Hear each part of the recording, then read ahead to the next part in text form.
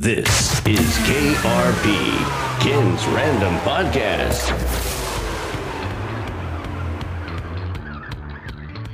Welcome to episode 31 of KRP, Ken's Random Podcast. I guess I should mention at first that I'm still recovering from flu, COVID, or whatever in the heck it is, and I don't know if my voice will ever get back to normal. So if I sound kind of nasally, that's what the problem is. My guest today is Lonnie Hotard. Lonnie and I have known each other for ages, but it certainly was not because of what we're talking about today. In another life, he did videography, and I think that's where we met. And I know you play in a band. I know you do a church thing with a band. You also have another job, correct? I'm a paramedic at Acadian Ambulance. I'm not a practicing paramedic, but I manage a building department there. Well, so multi-talented guy and a beekeeper. And what is the official word? An apiarist. Apiarist. God, that's hard to pronounce, man. Yeah, but it's fun to say. Apiarist. I know. So my guest today, Lonnie, is a beekeeper.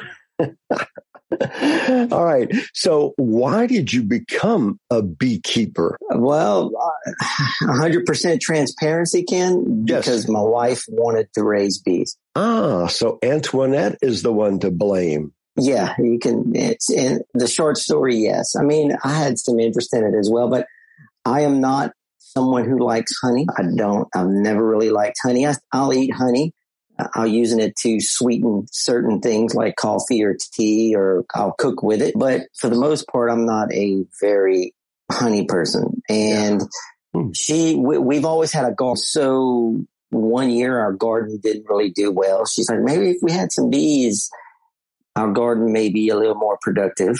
I have an uncle who is a beekeeper, and he had been trying to get me into raising bees for a while. And then when I finally told him that I was kind of going that way, he got excited, and he's actually the one that got me started. But it was Antoinette. So you would consider yourself not being a hobbyist. You would be a little bit more advanced.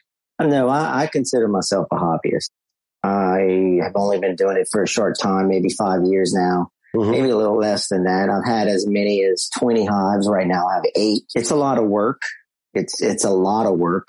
And I don't want any more. Being down here in South Louisiana, where humidity is 100%, and we have heat indexes above 100, being in a bee yard in all of the safety gear, or some of the safety gear, or even like I go in with the minimalist amount of gear, it's hot, man, and it wears you out. And sometimes you're lifting 90 pounds of honey or a 90-pound brood box constantly to do inspections, and it's tedious. It's hot. It wears you out. Most of the work you're going to do is going to be in the spring and the summer. So fall and winter, there's not much work to do. So you're going to be in the hot months this time of year. And it's miserable. You want to come help me one day? You were saying 90, like 90 pounds, 90? Yeah, a lot. If you have a full box of honey, or even a full brood box, which will have 6 frames of honey and 4 frames of brood, or 5 frames of brood, 5 frames of honey. Each one of those boxes can weigh around 90 pounds. I can't help you, man. Anything more than 4 pounds, I'm done. And the boxes are stacked on top of each other. So to be able to inspect the boxes at the bottom, you have to lift the boxes at the top off. Now, they're not all 90 pounds, but I mean, if you have healthy bees, you're not going to have a box, less than 50, 60 pounds. So you do sell the honey, right? Yes. Yeah. Yes, sir, I do. What is the brand name? So our brand is called Souph. It's spelled TSUPH. It's Souph. Pronounced like SOO. Okay. So the T isn't pronounced. It's almost like it's French, but I know it's not, right? It's Hebrew, actually. When we decided to brand it, we wanted something kind of that we can put our faith into, and we searched for some biblical words, and we found this word Souph. It actually has 2 meanings, which is kind of cool. So the noun part of it means honeycomb, and the verb part means to overflow, particularly overflow with honey, but honey is in a symbolic way, to overflow with blessings, to overflow with, all those great things that you have in life. So that's why it's such an awesome name for us. God promised Moses he'd lead him to the land of milk and honey. So it gives us an opportunity to talk about our faith too. So when people ask us about it, it's just kind of, I guess we had an ulterior motive when we named it, but you know.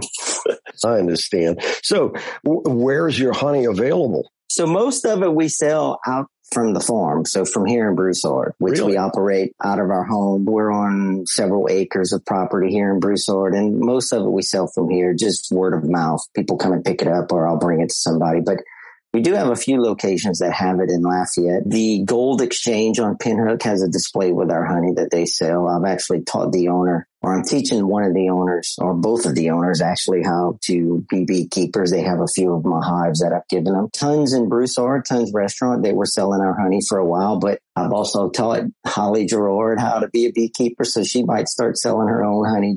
Dr. Drew Lecomte at Village Vet on Bonet in Youngsville has a display with our honey. He actually sells quite a bit of our honey there in his office. Some other places, Gray's Acadiana, the caterer in Lafayette, they purchase honey from us and they use it in their catering stuff. So if you've ever eaten any of the honey at an event where Gray's Acadiana was a caterer, it's a good possibility you've eaten some of our honey. Can you give me a rough estimate of how much honey you actually produce in a year? Well, in 2020, we produced several hundred gallons of honey. Last year, we produced very, very little. Last year, I had maybe 15 gallons, maybe 20 gallons of honey last year. We had a very rainy spring. All of the nectar that was within all of the trees that the bees forage on, which is mostly tallow. Chinese tallow is the main thing that bees forage on here in Louisiana. The rain that comes washes all the nectar out, so the bees don't have as dense of a nectar source to forage on and to bring back. So the honey production, at least for us, was minimal last year. You mentioned rain and bees. One day I'm just sitting here and looking out my patio, and it's raining, and I see a hummingbird, and I'm like, I didn't realize those guys flew in the rain, but they have to fly in the rain. Otherwise, I'm going to die. But I didn't realize it would affect bees. They don't fly in the rain. If it starts raining, they'll get out of the way, or they don't like rain at all. They don't like bad weather. I try not to stay. I don't do hive inspections when it's overcast. And it's a weird temperament that bees have. If I open up a hive in an overcast day when there's a lot of clouds and it looks like it's going to rain, they're going to be really angry, and I might get stung a lot.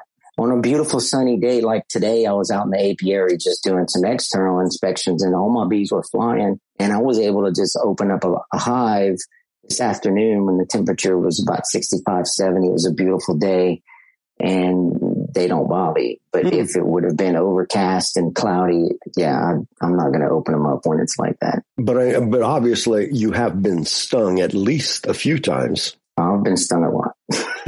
That's one of the main two questions that I get asked is when people know I'm a beekeeper. One, do you make honey? No, I don't make honey. My bees make honey. I just rob it from them. And two, do you get stung? Oh yeah, I get stung often. Does it hurt? Well, yeah, it hurts, but it's not as bad as if you've never been stung by a bee. It's to me, it's not as bad as being stung by an ant. To me, an ant sting is worse than a bee sting. I'll get stung by bees and I won't even notice sometimes. And I'll go in the bathroom to take a shower and take clothes off and see I got a stinger in my arm or my leg or other parts. I'll be back with my guest, apiarist Lonnie Hotard, in just a moment. I'd like to take this time to tell you about Anchor. It's the easiest way to make a podcast. Let me explain. First off, I should tell you, it is free. That's right, just free. There are creation tools there that allow you to record and edit your podcast right from your phone or your computer. Anchor will distribute your podcast for you so it can be heard on Spotify, obviously, Apple and Pocket Cast, and many more. And you can make money from your podcast with no minimum listenership. It's everything you need to make a podcast, all in one place. Right, Anchor.fm. Download the free Anchor app or go to anchor.fm to get started today. This is KRP, Ken's Random Podcast. Back to my guest, Lonnie Hotard. And Lonnie, bees produce honey. Like you said, you don't make honey, you steal it from the bees. What exactly is honey? Well, honey is, it's mostly sugar. The bees will take pollen and nectar and they'll store it in their cells, the honeycomb cells, and then they'll actually mix it and then eat it. And it doesn't go in regular stomach. Bees have two stomachs. They have a regular stomach and they have what I think is called a honey stomach. So it goes in there, it gets mixed around, and they get some things added to it, and they actually regurgitate it as honey. And then store it in a cell until enough water evaporates, and then they'll cap it off with wax. So it's, for lack of a better term, it's bee vomit. Yeah. All right. Where do they get the wax from? So they make their own wax. They have sweat glands like we do. They actually sweat wax. The sugars and other things that they eat when they exercise or when they exert energy, the way we sweat, they sweat as well. But the liquid that they sweat, once it touches air, it turns into a flake of wax. It hardens up into that wax. And then the other bees will come and take it from their body parts that it kind of builds up on. It looks like a scale, and they'll chew it up and form it into whatever it is they're trying to make, whether they're capping with some honey or they're making honeycomb. Can you tell how much honey a bee makes? I've looked that up at one time, and it's not a lot. And I mean, there's facts out there. You can easily find a search on that to find out, how many flowers a bee has to visit in order to make, a drop of honey or whatever it is. Well, that's why they call them worker bees, right? Yeah, they're all women. So it's just the women that work. The men don't do anything. The queens don't do anything either. What do the guys do? The drones, the males just take up space and eat and mate, and that's it. And they mate once and die. And the workers in the fall, if the queen isn't going to mate anymore for the rest of the season, all the female workers will actually force all the male bees out of the hives to go fend for themselves and basically die. All the workers kick all the men out at the end of the season, and then they just make new ones. Tell me about bee stings. I'm going to rewind. We know that you get stung a lot, but we got a queen bee, we got worker bees, we got drones. Which one of them actually sting? Do they all go out there and get vicious? So the worker bees are the ones that normally are the ones sting. The drones, the male bees, actually do not have a stinger. The queens have a stinger, but they rarely sting. It's I don't know what the deal is. The queens, they just rarely sting. They can sting. I have been stung by queens before. The neat thing about queens, though, they could sting and sting and sting and sting and sting. They'll sting over and over again without getting their stinger stuck in you, because the queen stinger doesn't have any barbs on it. We mentioned temperature earlier. How do they adjust to hot days, cold days? Do they have any, like little fur coats they put on in the wintertime or what? So in the wintertime, what they do is they huddle together, and the queen will get in the middle of the hive or in the middle of a frame, and the rest of the colony will huddle around her to keep her warm, to protect her. But a really cool thing that they do, and they do this to keep warm and to keep cool in the summer, but they use their wing. And you might think, well, how do they use their wings to keep warm?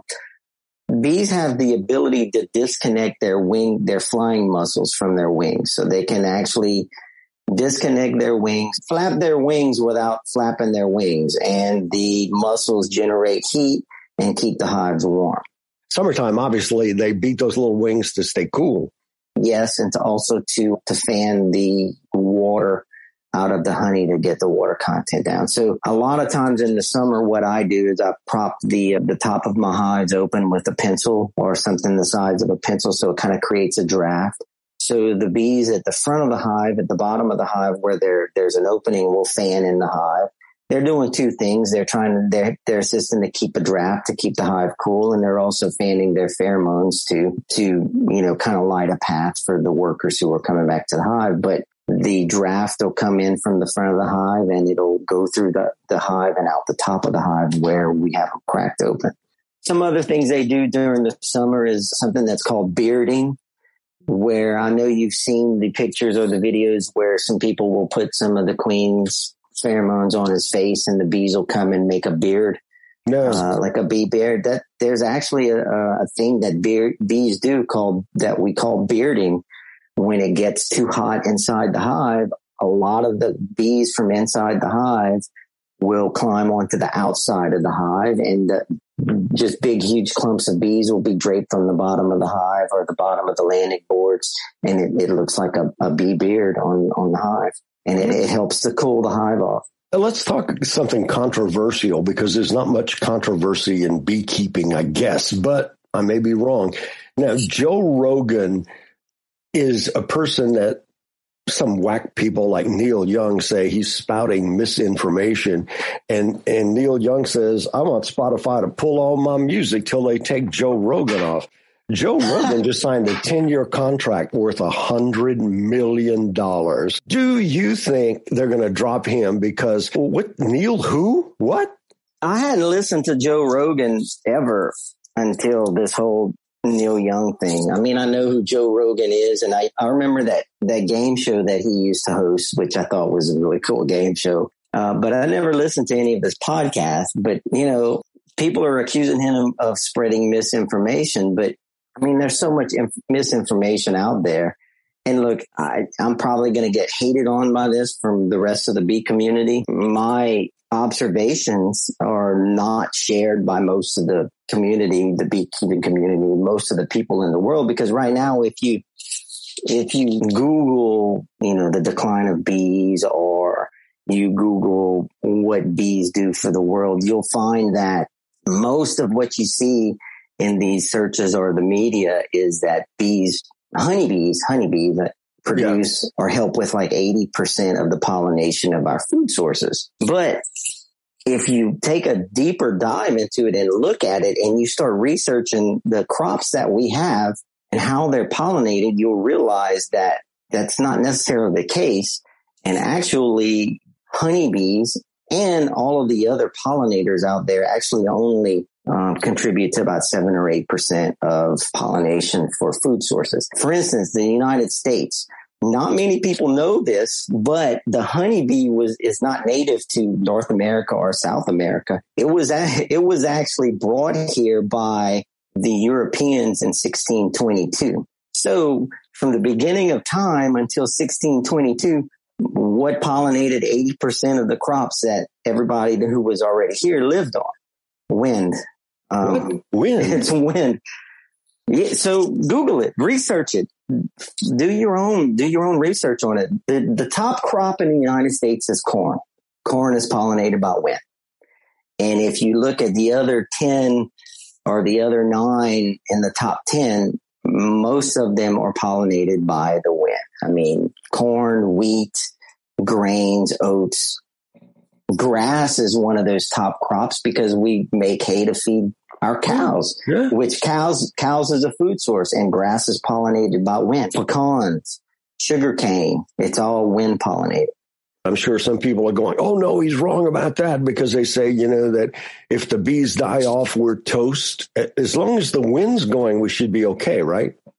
Well, there are some things that bees do pollinate. I mean, most of our fruit trees are pollinated by some type of pollinator, be it bees or wasps or butterflies or birds or some of those pollinators. A lot of our fruit trees do rely on pollinators. Most of our vegetables from, garden vegetables, most of those rely on pollinators too, but it's not just honeybees. I mean, there's other types of bees. Soybeans is a good example. Soybeans, maybe it's not soybeans. It might be sorghum. I don't know. One of those can actually be assisted with bees, but it's not a honeybee. It's a cutter bee that pollinates that crop. Now, I know one of the big things that a lot of beekeepers do is ship honeybees up to California to pollinate the almond groves and also up to in the New England states to pollinate the apples. But the majority of our crops, our number one crop, corn, and all those other ones, oats and wheats and all that's all wind pollinated. What's the lifespan of a bee? Queens can live 2 to 5 years. Most worker bees live 2 to 3 months. They burn out, man. They do. And all of the bees that are flying around doing the foraging are mostly your older workers.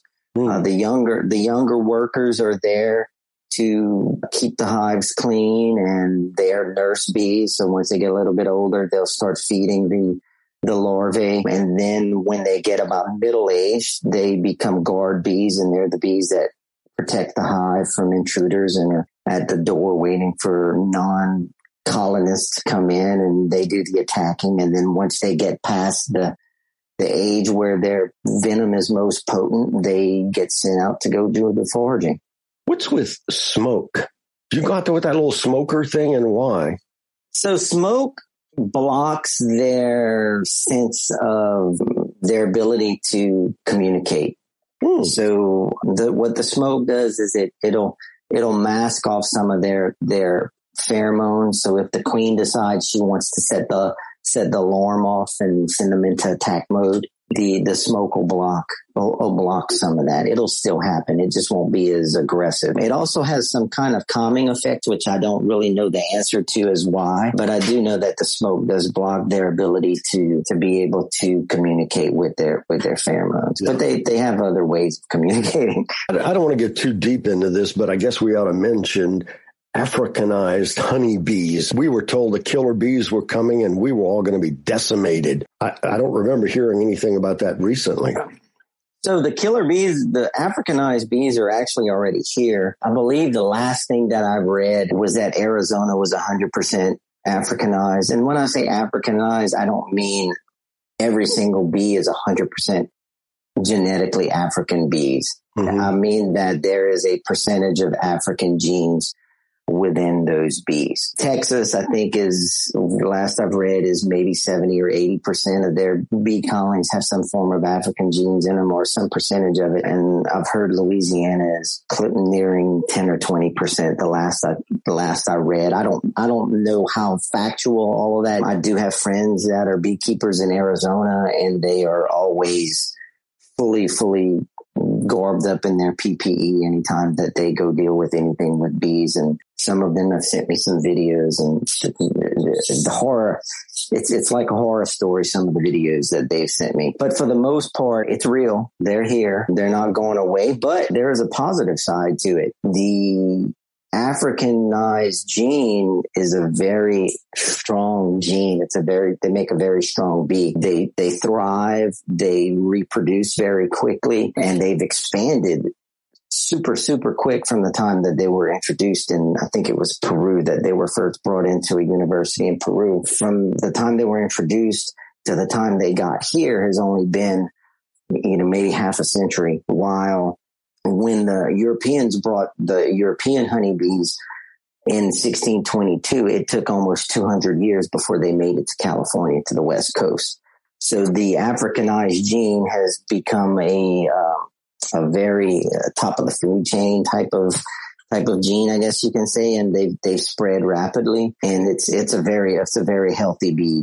It's resistant to some of the diseases and resistant to some of the other things that have contributed to the decline of some of the other races of bees. So while we have seen some decline of some of the European or Russian or Italian bees with some colony collapse, or some bees that are susceptible to and other pests and diseases, the African bee has thrived and is expanding quickly, expanding the population of bees. And for all those people who, saved the bees, and the Africanized bee is helping that cause. I've always been told buy local honey, because if you get some from some big conglomerate in Massachusetts or something, it's not going to have the same effect as buying something from Lonnie Hotard, because I live 5 miles from your house. So if I've got allergies, your honey would tend to help me, correct? It would, but for you to get the most benefit of the bees from my apiary, you should be within 3 miles of my house. So if you can get honey from a source within 3 miles of you, that's when you're going to get the most benefit, because those bees are the ones that's bringing in the pollen that is around you. So you're going to have the same stuff in that honey that you're being exposed to, and it's going to help you build up an immunity, or it's going to help your immune system fight off of those allergens a lot better. Yeah. Because you're being exposed to it in a different way rather than through your respiratory system. I've seen Chinese honey, and I assume it's just as bad as Chinese crawfish, correct? Man, if you've seen Chinese honey here, it's actually illegal to import Chinese honey into the United States. So the Chinese were exporting honey that was cut, and it was basically no longer honey. If you go to the National Honey Board, there's a lot of different requirements of what honey needs to be. There's a specific water content that it has to be, and it has to contain pollen spores and that type of thing to be considered honey. And look, I'm not all up in the regulations. I'm just a hobby beekeeper. But yeah, the Chinese were cutting it and diluting it and selling it in masses to different honey suppliers, and they got stopped, and they actually started shipping honey to other countries to try and get it exported to us, via other countries and stuff. So how do you fake honey? What do you cut it with? They cut it with water. They cut it with corn syrup. There's actually a show on Netflix that details a lot about it. And I can't remember the name of the show, Ken, but it's a series of kind of all of there's one about sugar. There's one about honey. There's one about the poultry industry. But it's a series about all of the bad sides of different industries in our country. It's a Netflix. My guest today was Lonnie Hotard, and you can find his honey at Tons in Broussard, Village Vet in Youngsville, Gray's in Lafayette, and the name of the honey is Suph, T-S-U-P-H. The T is silent. Thanks for joining me today for episode 31 of KRP. I hope you'll share it with your friends on Facebook or email or whatever way you want to share. And I do appreciate those shares because it does help build a bigger audience. I thank you, and I hope to see you in the next episode. This is KRP, Ken's Random Podcast.